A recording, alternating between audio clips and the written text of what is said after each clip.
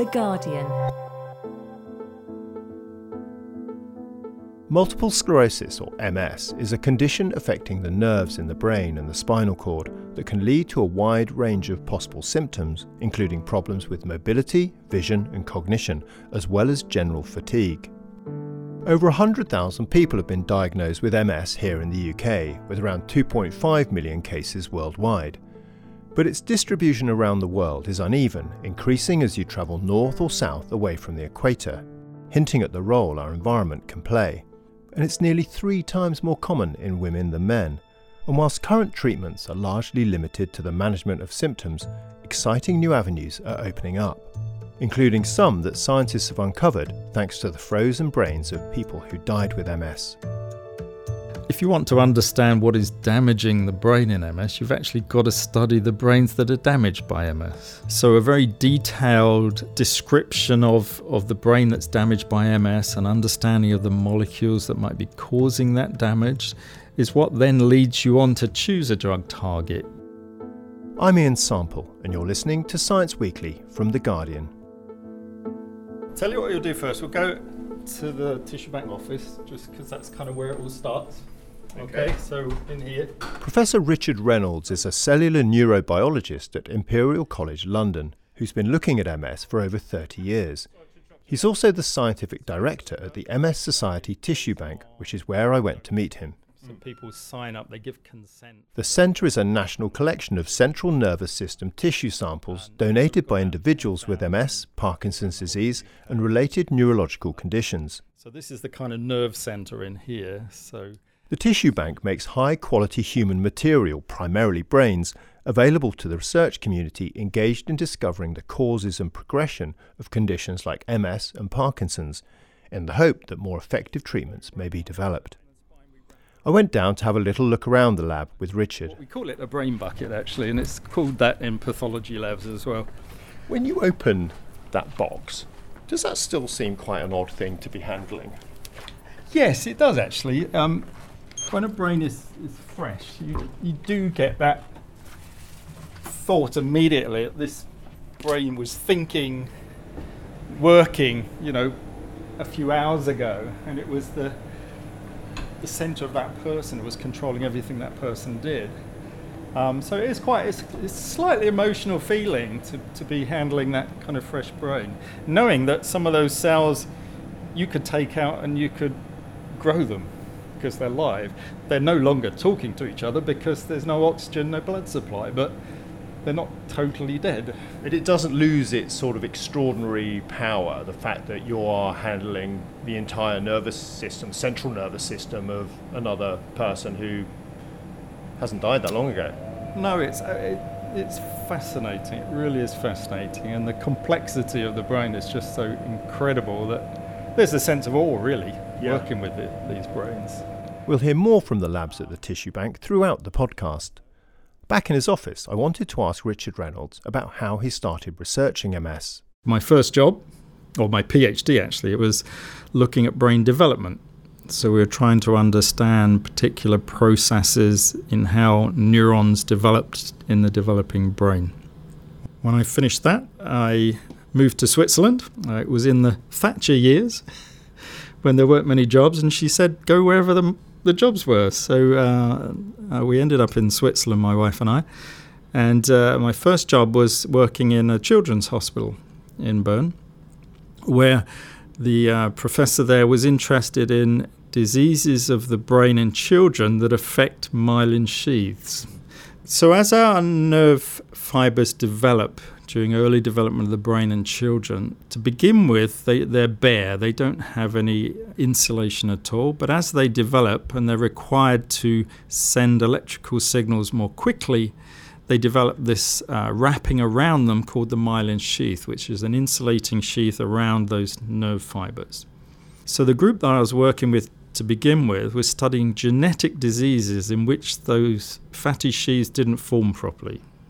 And that leads to severe disability of a child and is not compatible with life after about 10 years of age. So that was my first encounter with the myelin sheath. And of course, it's the myelin sheath that is primarily damaged by the immune response in multiple sclerosis. So by the end of that first job, I was getting more and more interested in multiple sclerosis, i.e. a condition of the adult in which that substance I'd been studying in children is being damaged by the immune system. So that's when my first encounter with MS occurred, and after 5 years in Switzerland, I came back to Imperial College London, where I started research on what is causing demyelination, loss of the myelin sheath in MS. What was known about the disease back then in the early 80s? Well, it was known that it was a disease involving the immune system, that the immune system was attacking the brain in some way, and that was what was causing these attacks.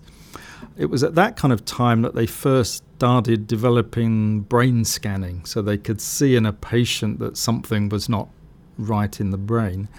But there were no treatments at all. So at that stage, a neurologist would probably say, yes, I think you've got multiple sclerosis, but I'm afraid there's not a lot we can do to help you. I don't think we understood much about how the immune system was damaging the brain. We knew that it was something to do with the myelin sheath, that the myelin sheaths were being stripped off by cells of the immune system. But we didn't know much about the triggers and the cells involved and the molecules that are involved in that process. Everyone is fascinated to see a brain, basically. I'm quite overwhelmed to see that. That's the first brain I've seen.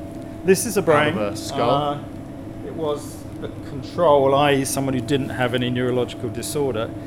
It's been preserved in a chemical that kind of preserves the structure of it, so it's quite firm, if you see there.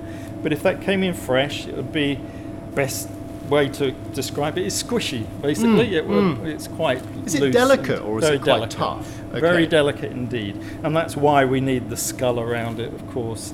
I don't want to be too brain-centric about personality and existence and so on, but it's quite amazing to think that pretty much all we are fits into that volume. Yes, that determines who we are.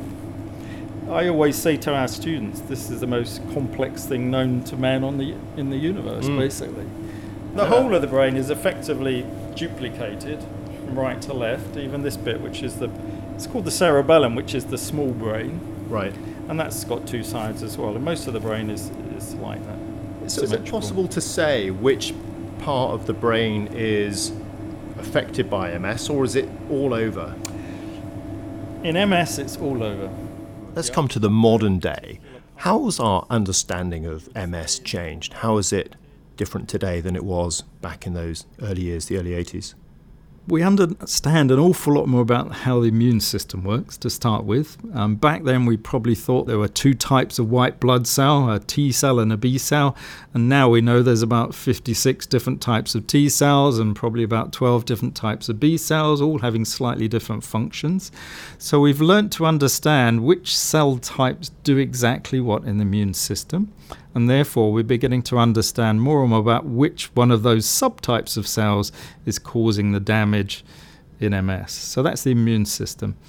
Of course, with all the latest technologies, we're beginning to understand a lot more about brain structure and function as well, and particularly about the genes involved and the proteins, the molecules involved in how parts of the nervous system form in the first place, but also how they're damaged and how we can manipulate those processes. And what sort of technologies have been really pushing this on? It's not just been the scanning, I presume.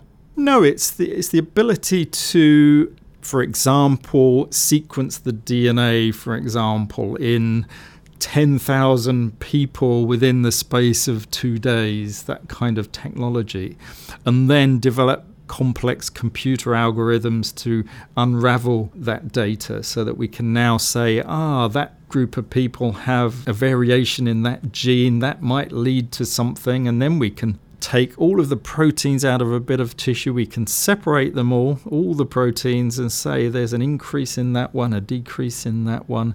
And these are things which would have taken years to do that we can now do in 1 or 2 days. Now we have the problem of trying to understand what all that information means, and we need the computing power increasingly to help us do that. And what can we say now about what the causes of MS are? Are we any further ahead with understanding that root cause of this disease? I think we are closer to understanding the root cause. I don't think we've got our finger on it exactly yet, but we now know that there's a basic genetic susceptibility to develop MS. And we know that there are large numbers of genes, and the latest count was probably just below the 200 mark of genes that have small influences on our susceptibility to get MS. So we now know that if you've got variants of, say, 10 of those genes that were really important, you've increased your susceptibility to have MS. That doesn't mean you're going to get MS. We now know there's a link with vitamin D levels in some way, which is linked to sunlight, such that if your vitamin D levels are low, that increases your susceptibility to MS yet again. And this is why you see more in Scotland than in southern More in areas? Scotland and more in southern Australia than northern Australia, etc. That gradient exists on both sides of the world. I'm sure there are dietary influences because there's populations such as the Inuits that live in the cold climates with less exposure to sun, and they don't seem to have MS at all in their populations. So there must be other factors, which might be diet, for example, or healthier lifestyles that actually adjust that susceptibility. One of the theories about the trigger also involves viruses. And the latest idea is that Epstein-Barr virus, which is what causes glandular fever, may be playing a role. Now, we all tend to be infected with Epstein-Barr virus when we're young, but we don't all get a related disease because of it. We don't all get that full-blown glandular fever. And it's been suggested that in people who get that full-blown disease at a later stage of their teenage years or into their early 20s, if they've got the genetic susceptibility to get MS, low vitamin D levels, it just all adds up and possibly eventually causes the MS. But we still don't actually know that root cause. And even if you know that root cause, it's not necessarily easy to stop. So it is a bit like if you were to slice a cauliflower, and we all think of brains as looking like cauliflowers. It is a bit like that, but it's not so white. It's got these pinkish, brownish bits. The colour's a bit, to me, like a pork chop, to be honest, with some of the sort of white areas that you can get on them, and a little bit more bumpy and curvy. So this is a kind of slice about through the middle of the brain here. And if you can see, the area in the centre is a more whitey colour, and that's called our white matter. Yep. And that's basically where all the wiring is. Yep. So all the nerve fibres are in that space. Mm-hmm. The reason it's white, and this is really important for MS, is that those nerve fibres have an insulating layer wrapped around them. It's called the myelin sheath, and it's basically a fatty layer that's made by another cell in the brain to insulate those nerve fibres, Right. so that they can conduct their electrical impulse really fast. So without the myelin, are they not able to send signals? I mean, is it like plastic coating around electrical wiring? Or? Either the signals will instead go very slow, or it leaks out so that it doesn't get to where it's meant to be going effectively. So that's effectively what happens in MS. Areas of those nerve fibres are damaged, the myelin sheath is stripped off, and therefore all the signals going through that area either go incorrectly or they get blocked completely. Now you can see this. This is a relatively severely affected brain, but if you see this area here which is discoloured and not like the surrounding white matter, that's where those myelin sheaths have been stripped off, and it's going all through up there. This grey area Yes, here, it's all this grey area, and it goes up there as well on both sides. And does this actually destroy nerves here? Or is it just they just discolour and they lose the myelin, but they are still there? So the first thing that seems to happen is that, yes, they lose the myelin, but then the nerve fibres themselves can be damaged as well.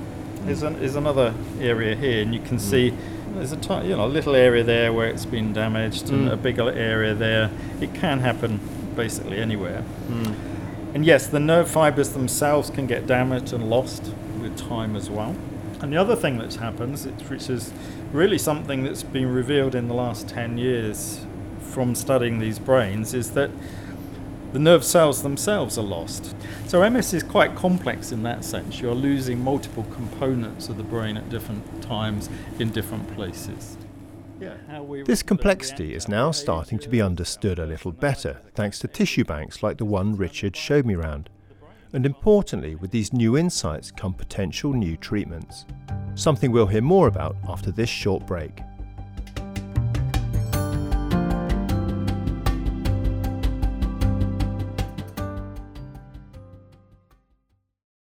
I'm Emma John, and I'm sorry. I lied to you. It's the spin! I said we'd be happy if England won the World Cup, but lost the Ashes. It's not true. I want it all.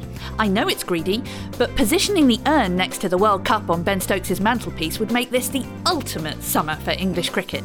So join us on the spin as we turn ourselves into emotional wrecks all over again. It couldn't be as nerve-wracking as the World Cup final. Could it? It's the spin! The Spin is supported by NatWest. Welcome back to Science Weekly. Before the break, we had a walk around the MS Tissue Bank in London, where patients with MS can donate their brains for research. Some of it is slices that are then put into chemical preservatives. My guide for the day was Professor Richard Reynolds, who I sat down with in his office. You've talked about the effect on myelin, but standing back, what is it really doing to the brain, this disease? So it's disrupting the electrical signalling throughout the brain, and because the damage in the brain in MS is not in any one place, it's in multiple places, and those places are different in one patient to another patient. It's causing lots of different neurological symptoms, which are different from patient to patient, because the damage that occurs is just slowing down those electrical signals, or it's stopping them altogether. So you lose sensation in part of your skin, for example, because those signals are not getting transmitted up the spinal cord to the brain properly, an example. Or you can't move your hand because the motor centers in the brain or part of the spinal cord is damaged that transmits those electrical signals down. So it's basically changing the pathways of electrical signals and the speed of those electrical signals in the brain and spinal cord. And it's also killing off cells, right? So yes, the immune cells that are attacking the myelin sheath also kill the cells called oligodendrocytes that make that myelin sheath. There's also good evidence that it's killing off some of the neurons in the grey matter in our brain as well. We don't know whether that's in a specific way that they're being targeted, and we think probably not. It's kind of a non-specific result of having immune cells trapped in the brain which are looking for something, and they're releasing molecules which just happen to be toxic to the neurons. So it's a kind of bystander effect, but the neurons themselves are not being directly targeted. Does the disease tend to progress in a predictable way? Are there known paths that this disease progresses along? I think it would be wrong to say it's predictable. So when MS starts, the first thing that a patient experiences would be an acute attack of neurological dysfunction. So that's called a relapse. And it can have different symptoms depending where the damage is in the brain. And the patient will tend to recover from that relapse. And that's due to the immune system attack being turned off and also repair processes going on. And then they may be fine for a number of years or less than a year and have another attack. And those attacks continue perhaps for the first 10 years, but in some people it might just be 2 years, some people it might be 20 years, so it's quite variable. And then eventually the number of attacks decreases, and the majority of people, but not all people, enter what is called a secondary progressive phase. And that means that they're building up a level of disability slowly over time, but they're no longer having those acute attacks. So it's progressing, it's getting slowly worse with time. The rate at which it gets worse with time can vary from person to person, and the severity of the disability can vary a lot from person to person. And not everyone does enter the secondary progression, so it's impossible to predict effectively when someone has relapsing remitting MS how quickly their MS is going to develop and whether they're going to develop disability in the long term, because they won't all. So I think an important area of research is trying to be able to predict in an individual person how rapidly their MS is going to develop. And that would be really useful and allow you to use the right drugs at the right time. So what do you think is going on in the brain or the central nervous system that shifts you from this relapsing, remitting phase where there is some recovery to this stage where it's steadily getting worse? Our latest ideas suggest that as immune cells enter the brain during the early stages of MS, during the relapses, some of those cells become trapped in the brain, and over time they divide, they build up. And so we think that it's that build-up of immune cells within the brain creating damage that leads to this slow build-up that we call progression. Now, that probably starts quite early on, but our brain has an amazing capacity to deal with damage and has an extra capacity that allows us to lose certain number of cells, nerve fibers, before we actually see an effect.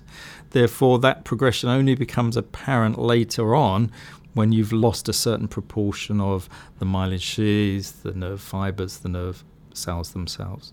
So these immune cells are getting caught in the brain after they first enter and cause damage. And so they stay there, they're replicating, they continue to do damage. Yes, that's right. And they build up around blood vessels in the brain, but also they build up in the tissues that surround the brain called the meninges.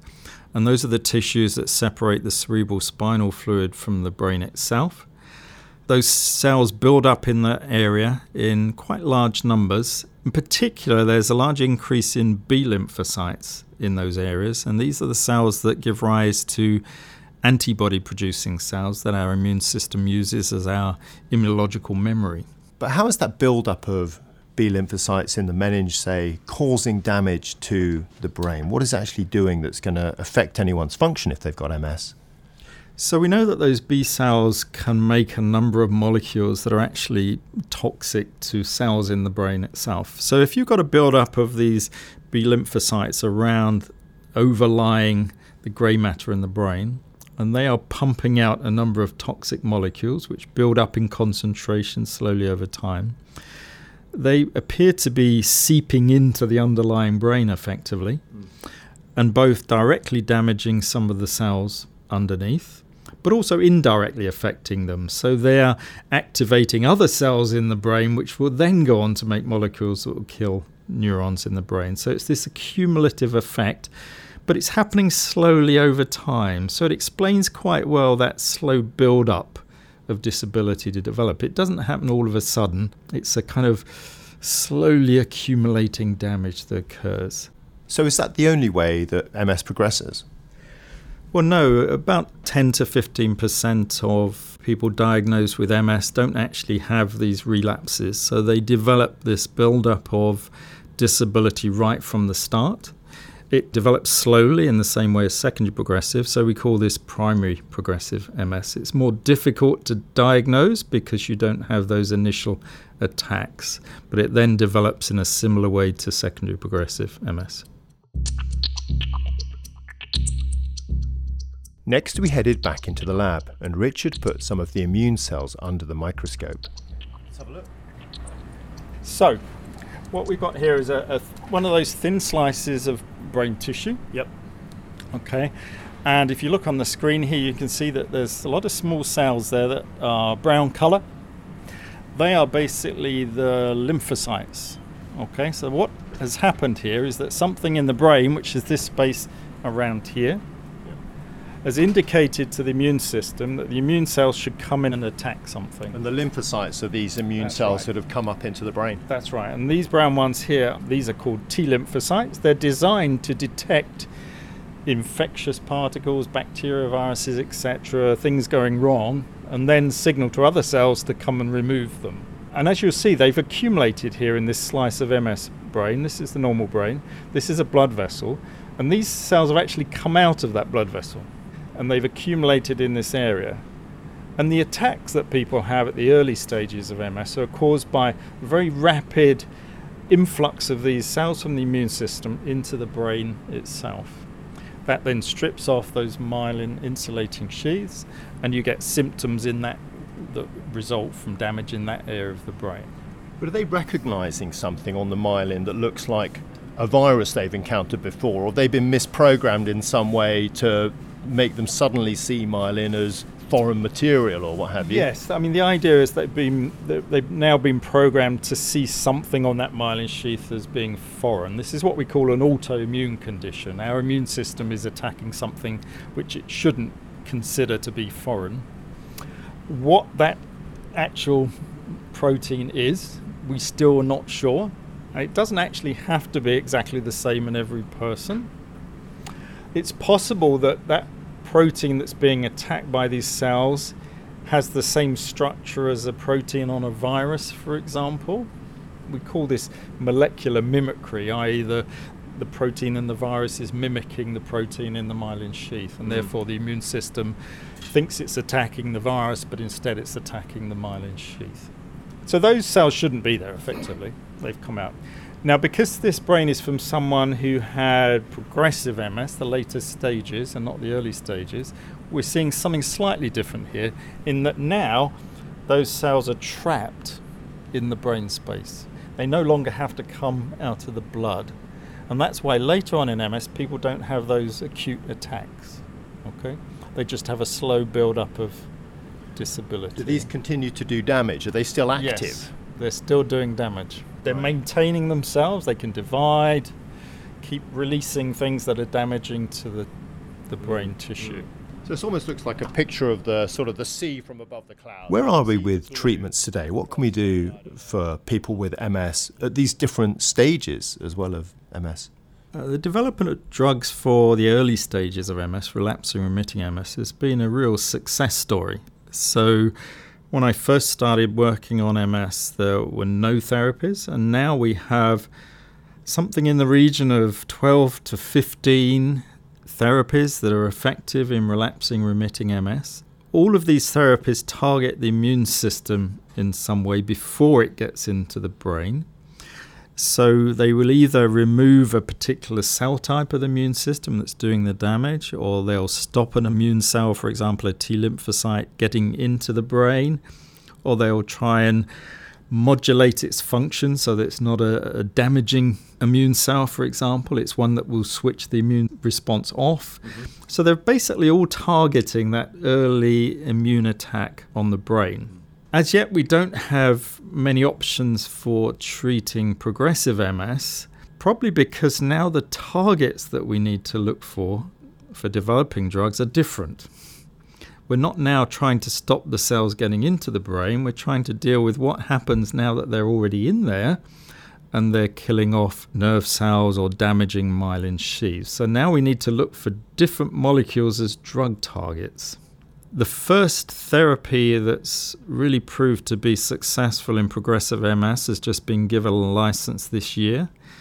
And that actually works by killing off B lymphocytes, the cells that we were talking about that accumulate in the meninges and can damage the underlying brain.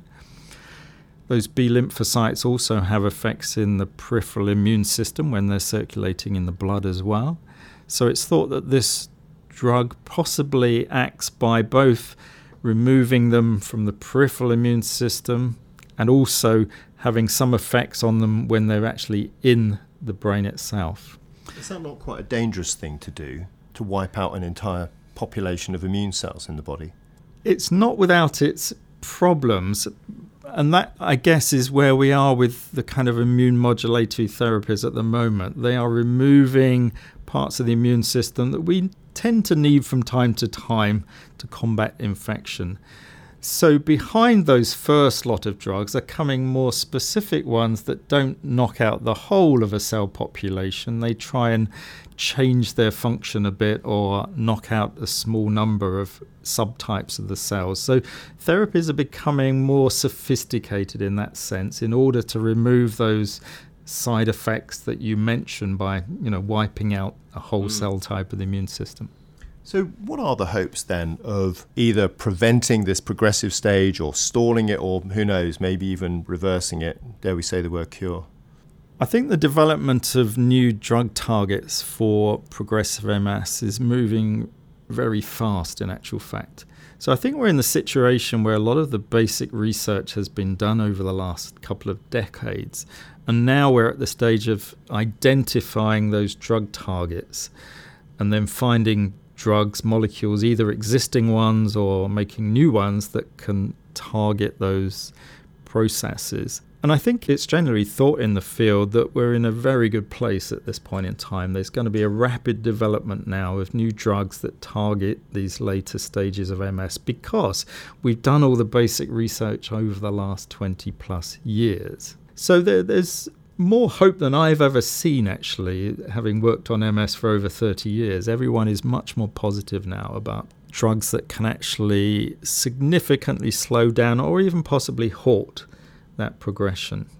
Then we can talk about drugs that stimulate regeneration, replacement of those lost functions that have gone. But how soon do you think MS patients are going to see a meaningful difference from the kinds of drugs that are in trials now that will hopefully be going into trials in the coming few years? So there's quite a number of new drugs in trial at the moment for progressive MS in the late stage, the phase 3 trials. Those trials are likely to take, say, another 3 years before they finish. They work out the numbers, whether it's really producing a benefit. During that time, there'll be new drugs going into trial in progressive MS. And so I think we're looking at 5 years. We could expect there to be a number of drugs now being licensed on the market that make a significant difference for people with progressive MS. And then we have effectively stopped the effects of MS. So it will have been stopped in its tracks. Then we need to go and think about, can we stop it right at the beginning, which is another question.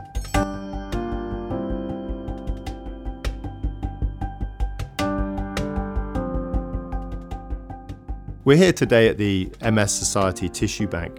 How important have places like this been in improving understanding of the disease and getting the drug targets, the mechanisms understood to develop those drugs to try and make a difference? So yes, the tissue banks are a crucial part of the infrastructure that allows that research to be done. So if you want to understand what is damaging the brain in MS, you've actually got to study the brains that are damaged by MS. So a very detailed description of the brain that's damaged by MS and understanding of the molecules that might be causing that damage is what then leads you on to choose a drug target. And when you've chosen that drug target, you can use other systems to test that drug, but you can't find it in the first place without studying that very tissue that MS damages. So a brain bank or a tissue bank like the one here at Imperial College has been vital to that effort to identify processes causing the damage, new drug targets, etc. Even new methods to be used for diagnosing MS have come from use of the tissue. We've walked around this tissue bank. You've shown us what you do with the tissue, and you've described how huge an impact that makes on understanding of multiple sclerosis. How do you feel about those people then who make that decision to donate their brains, their spinal cord tissue? It clearly wouldn't be possible to do this research if people were not prepared to take that important, vital step and give consent to donate their brain to research. So we count this as a really precious, vital gift, a lasting gift for research, and therefore the donors are taking an important step, and we certainly encourage more people to become involved in tissue donation in this way, just to increase the number of brains available for research around the world. That was Professor Richard Reynolds talking to me at the MS Society Tissue Bank in London. And actually it was a very humbling experience to be there, not only to see a brain and the fact that that person had chosen to donate their brain after their death so that it would further research, but also the power of science really came across to me. You get to see what they look at in the brain, how those brains really do help not only identify what's happening in the disease on multiple fronts, but how it then leads them to find ways of stopping that happening. And the idea that that knowledge might help transform the lives of some of these people with the disease was utterly awe-inspiring for me. A big thanks to Richard and to the MS Society for allowing us to visit the labs. And you can find out more about their work on the episode page of the podcast. But for now, until next time, goodbye.